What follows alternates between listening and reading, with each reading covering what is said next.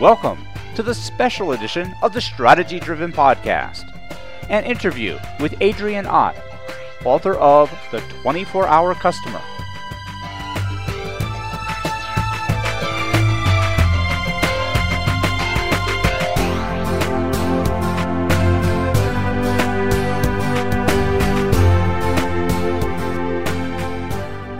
On behalf of the entire Strategy-Driven team, I would like to welcome you to this special edition of the Strategy-Driven Podcast, an interview with Adrian Ott, author of The 24-Hour Customer. The Strategy-Driven Podcast focuses on the tools and techniques executives and managers can use to improve their organization's alignment and accountability to ultimately achieve superior results. These podcasts elaborate on the best practice and warning flag articles found on the Strategy-Driven website at www.strategydriven.com. In this special edition podcast, Adrian Ott shares with us her insights on the impact of time on customers' buying decisions, how to identify the time value impacts associated with a product or service, the market opportunities created by the impact, and then how to formulate and position one's offerings to create increased time value and earn more sales. And so now, without any further delays, let's get started.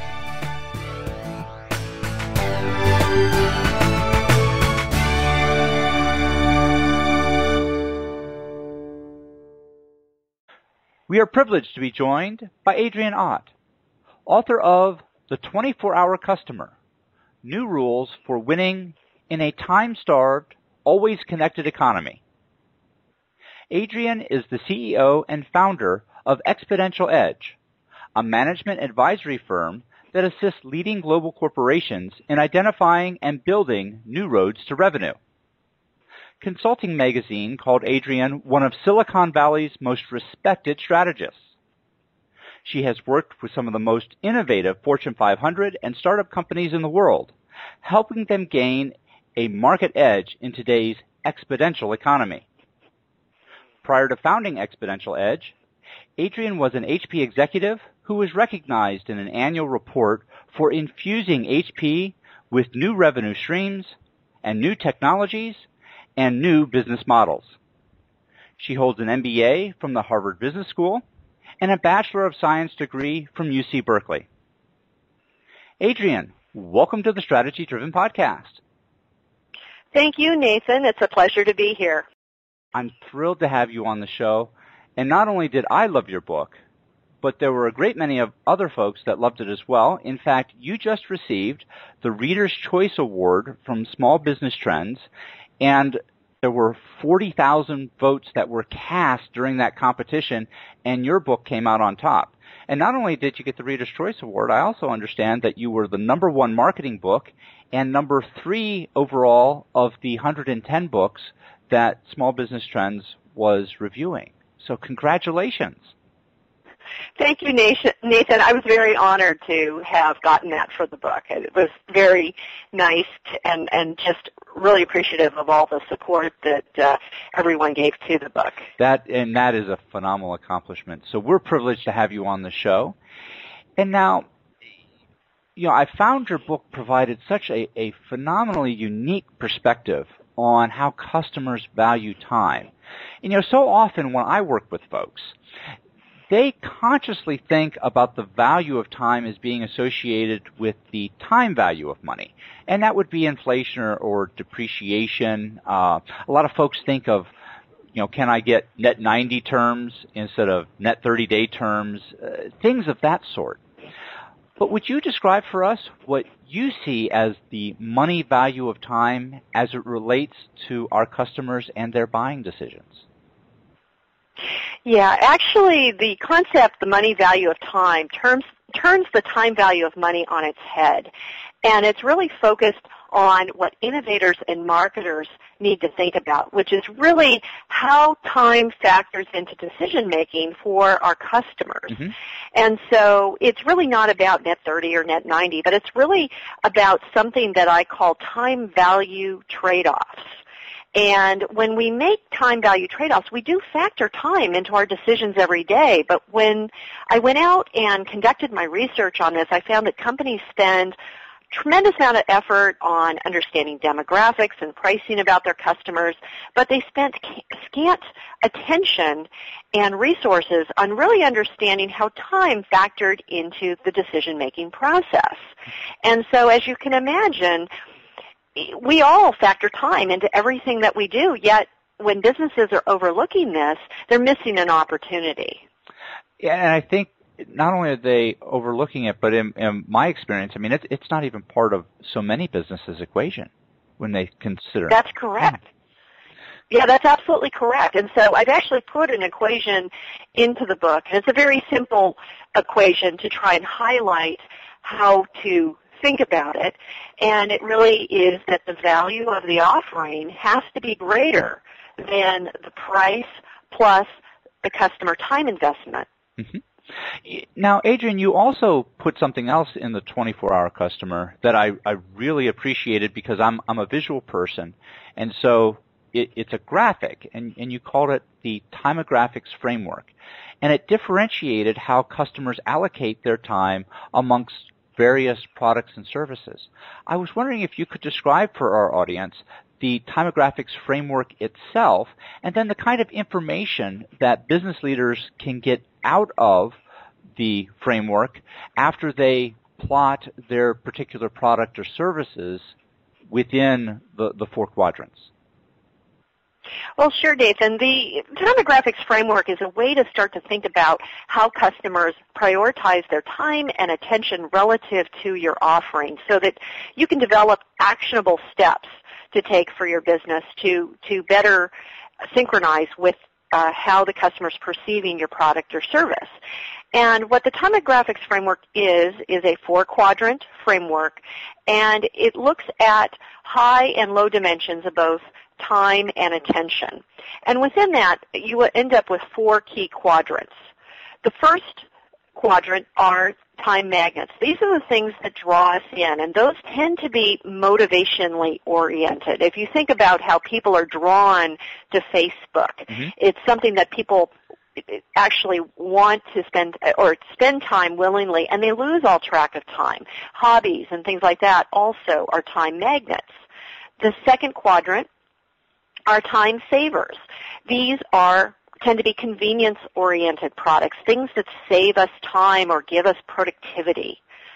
The third are time on automatic offerings, and these are habits, things that are either habitual from a brain habit perspective or things that tend to just run on automatic, such as automatic banking services that run in the background for us. These are things that we tend to outsource our time to and attention to, and we consciously don't want to pay attention to, but they still factor into how we prioritize products and services relative to time and attention.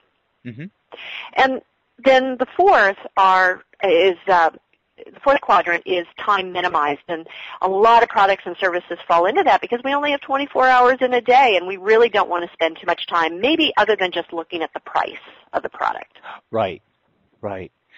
And, what I also found interesting was when you gave some examples of different products and services that fall into each group.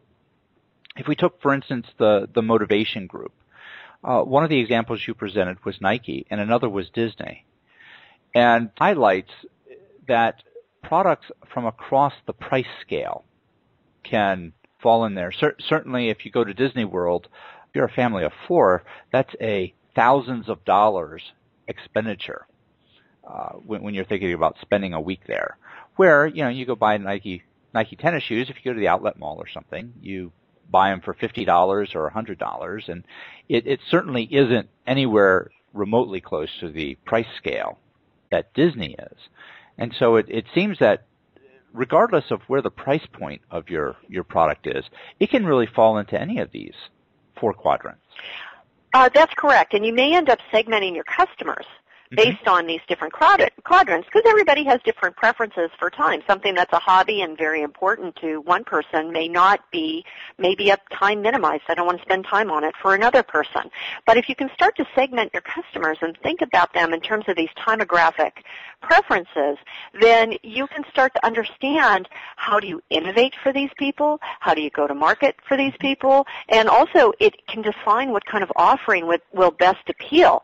So in the Nike case, yes, for some people, some people may say, I just want to get the least expensive running shoes out there. But for others that are very motivated and into running, they would appreciate the iPod Sport Kit, which is the Nike Plus line, which has a website and a community, and it has ways to track your training and how well you're doing. And if you're trying to train for a marathon or triathlon, having that information and tracking that information is very much of a time magnet and very tied to motivations. Absolutely.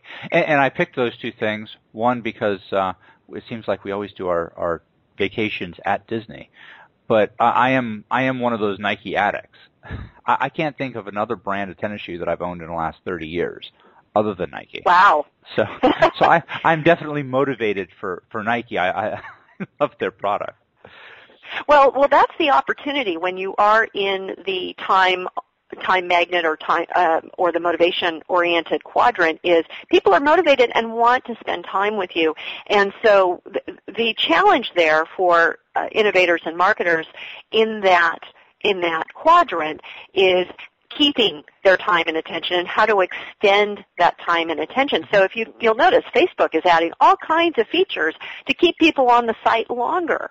And that's because more time is more money. And they have the privileged position that people willingly go in there every day. And to the extent that they can add games like Farmville and now Cityville, and to the extent that they can add social commerce capabilities, the longer they can keep people on those sites, the better, because what's going to happen is what I call attention entropy, and this is an erosion of that position that, we constantly are bombarded by,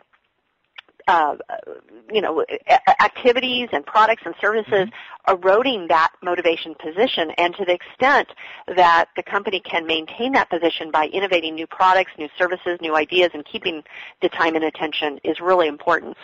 Well, now, Adrian, thinking about different customer segments, and we've spent some time talking about the motivation segment, but of course there's the three others. If I'm a business leader and I have a product and I want to expand my reach, I want to start bringing in folks from some of these other quadrants, are there some general or in principle alterations I should be thinking about in positioning my product so that I can span across multiple zones within the timographics framework?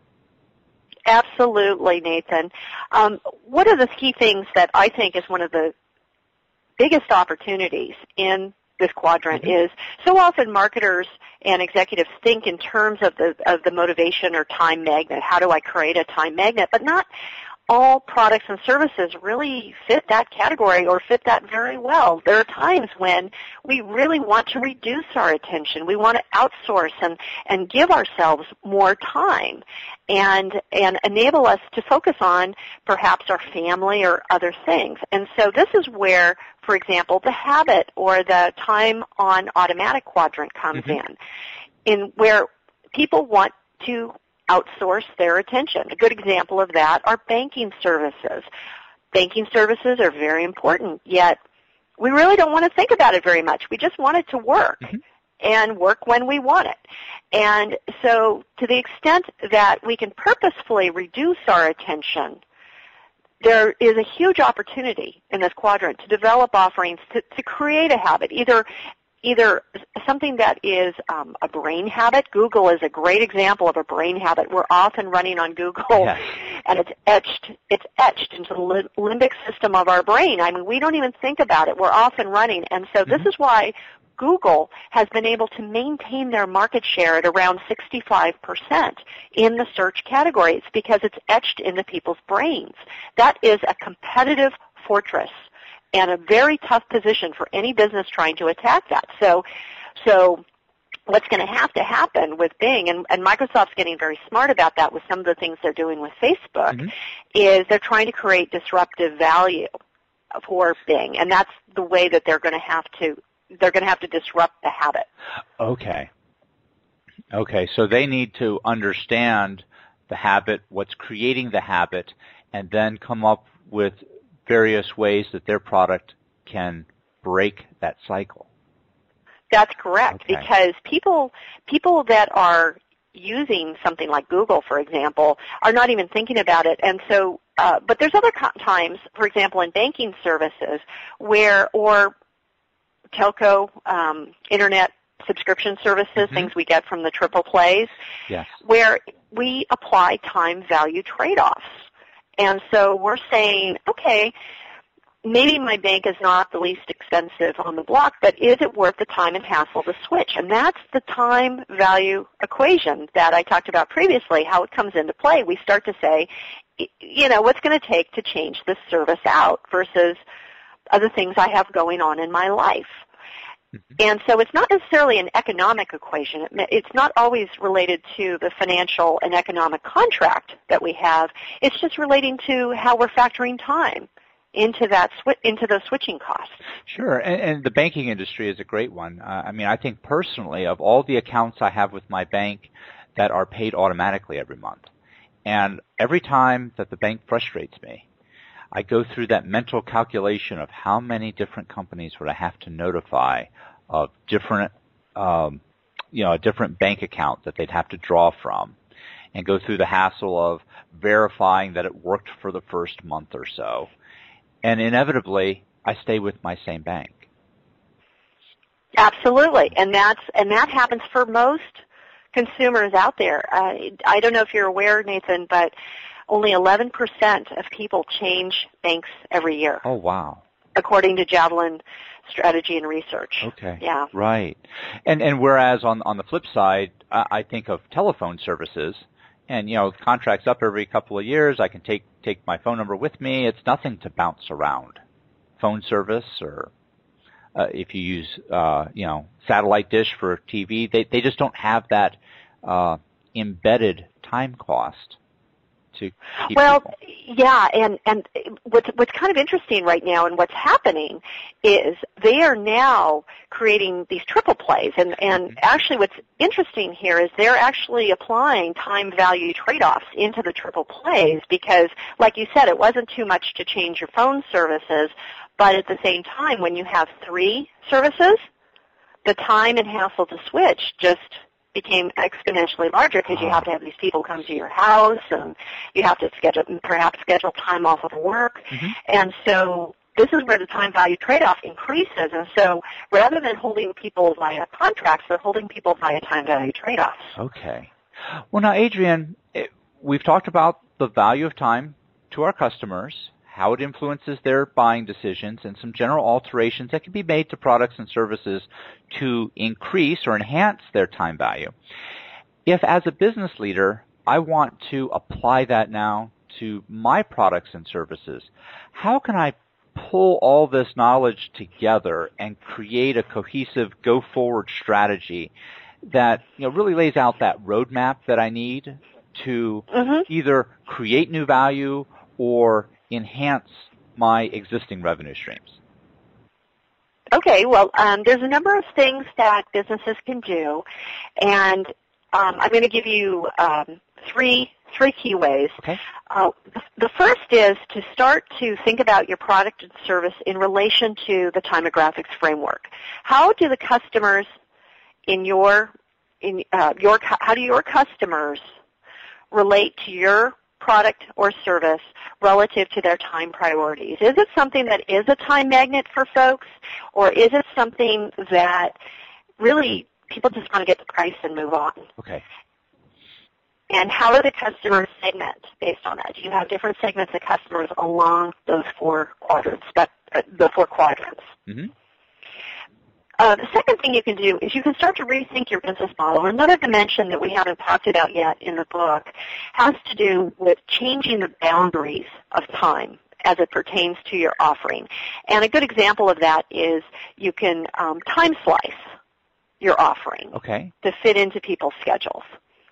Ah, okay. Kind of like a TiVo or the DVRs do. Well, the DVRs are a good example of another way to do it, and that is time shifting. Okay. And that's another way. So basically, you're changing the boundaries of time. You're making it fit into people's day. And TiVo is a great example. The movies on demand, Hulu, all those things, all those products and services, those are examples of time shifting. And time slicing would be breaking your product into smaller time chunks, as opposed to shifting when people would consume your product, as you would see with time shifting. Time slicing, a good example of that is Twitter. Twitter broke blogging into 140 characters of communication. And so if you think about how many people don't have time to blog, they may have time to write down 140 characters. Sure.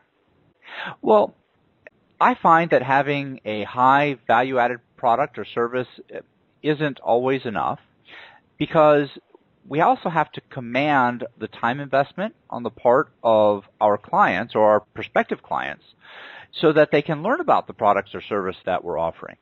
How do business leaders get the attention of the folks that they want to sell to so that they can actually grab enough time and attention to make the sale? And does that change based on the timographic framework quadrant that their product or service is being offered from? Well, Nathan, that's a really great question, and there are triggers that I have identified in the book, and the trigger points are the times when we do pop our head up and we are willing to divert our time and attention to a product or service.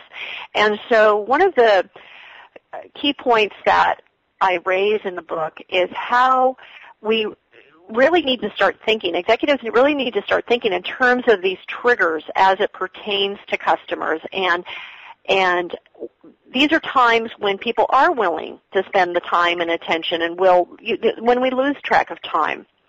And a good example of the 8 triggers is what I call prairie dog events. And if you're familiar with prairie dogs in the Midwest, they're known for popping their heads up and looking around. And similarly, as customers, you had mentioned the example of having difficulties with your bank. And that was a prairie dog event where you popped your head up and you started to evaluate alternatives. Okay. And so that is one of the 8 triggers that I've identified in the book when people are willing to consider alternatives. Whereas if another bank had come to you when you're not having a prairie dog event, you might not be willing to consider it. Sure. Okay. Now that you mention it, I mean, I can think of that. It spans anything from changing jobs to changing banks. I had a prairie dog event when I switched my cable provider, and it was just absolutely the existing provider was having a long duration outage, and someone came to me and happened to call on that particular day and got me when I was frustrated, so I switched. Yeah, and this is where social media starts to become a great tool for these prairie dog events, and this is something that your audience could really take advantage of, because oftentimes when people are Twittering or on their Facebook, they're expressing a prairie dog event. They're saying, wow, the service company didn't show up on time, or I'm frustrated with XYZ, or I'm looking for a new product or service because I'm frustrated with what I have. And if a company can listen for those prairie dog events and respond, many times that becomes an opportunity. Now, certain triggers are stronger than others. And so, for example, you talked about the banking example. You looked at it, you thought, well, okay, the threshold it didn't cross your threshold for wanting to make that time value trade-off to switch. But there may be times when it is. Okay. So it's not just the trigger, but we need to cross the threshold as well. for the value. That's correct. Okay. That's correct. So the threshold, but there are things you can do to lower that threshold. So, for example, if the bank comes to you with a concierge to help you make all the switches to help you make the transition to those other banks, and say, we'll take care of it for you, that just lowered your threshold, right? That would have actually killed my threshold. I'd have made the switch. Yeah. So these are some of the actions that executives can take as they can start to look at these, the costs in terms of time and attention to change, and factor that in. So it's not just economic. It's not just the people who are saying, well, the cost of this. They're really evaluating according to time constraints and time priorities and how strong that trigger is as to whether they want to change or not. Sure. Now, Adrian, I wanted to ask, executives are always looking to measure the performance of their company, and especially any new initiatives or changes that they've made to see that they're getting the return on investment. And while sales is always a good indicator, it's a lagging indicator. Are there some indicators that business leaders can look at to see if their time value initiatives are being successful, especially in the shorter term? I think that's a really interesting question. And what I would really take a look at is, with all of the social media out there, as I mentioned, taking a look at that relative to customer service and perhaps how many cries for help that you see out there as you're monitoring social media. Are you seeing your own customers on social media or through their networks? And this may not just be online. It can be offline as well. It could be looking at your calls into your call center. But I would really look at those and just understand, to what extent are you hearing cries for help from your customers? Right. And I'm taking it that the cries for help we want to focus on because often if we're fully satisfied with something, we're not as likely to go say something or call a call center to say, hey, I just wanted to say thank you, as we are if something's not going right. That's correct. And I would also recommend that you actually go out and do some of your own mystery shopping. Go out and call your call center or call your business or go and try and assemble your product or service and try to go through the buying process. But don't just do the buying process. Also set it up, consume it, spend some time with it, and assess it from your own time perspective. Sure. Become the customer, in other words. Become the customer, but look at it with a lens of time and attention that's required. Okay. Well, Adrian, before we close, you have two websites. The first one is www.24hourcustomer.com, and the 24 is the number 24. And then you also have a website. It's www.exponentialedge.com, and both provide additional resources and insights into the time value impacts of products and services. Could you tell our listeners a little bit about your websites and the kind of information that they can find there? Sure. The 24-Hour Customer website is really more about the book itself and about the concepts of timeonomics or time value economics and timographics. And so you can learn more there about a lot of the concepts that we discussed today.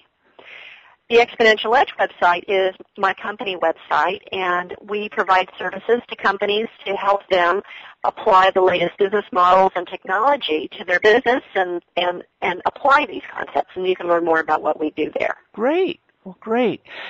Adrian, I want to thank you not only for your time, but for sharing your insights on the time value of products and services and how they impact our buyers' decisions.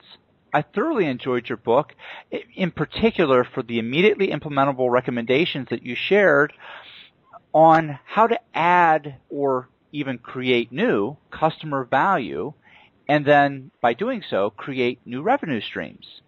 I hope our listeners will pick up a copy of the 24-Hour Customer, but more importantly, I hope they'll put your approaches to work so that they can heighten their organization's value proposition and then ultimately improve their bottom line results. So thank you again for joining us. Thank you, Nathan. It's been a pleasure. Thank you for joining us. We hope you enjoyed this special edition of the Strategy-Driven Podcast. I would like to personally thank Adrian Ott for being with us today and sharing her insights on the time value impacts of products and services and how to realize improved bottom line outcomes because of them. As always, we would appreciate receiving your feedback by email at podcast@strategydriven.com. If you enjoyed the show, please consider voting for us on Podcast Alley and visiting our website at www.strategydriven.com. You can find more information about Adrian Ott and the 24-Hour Customer at www.24hourcustomer.com. Until next time, so long.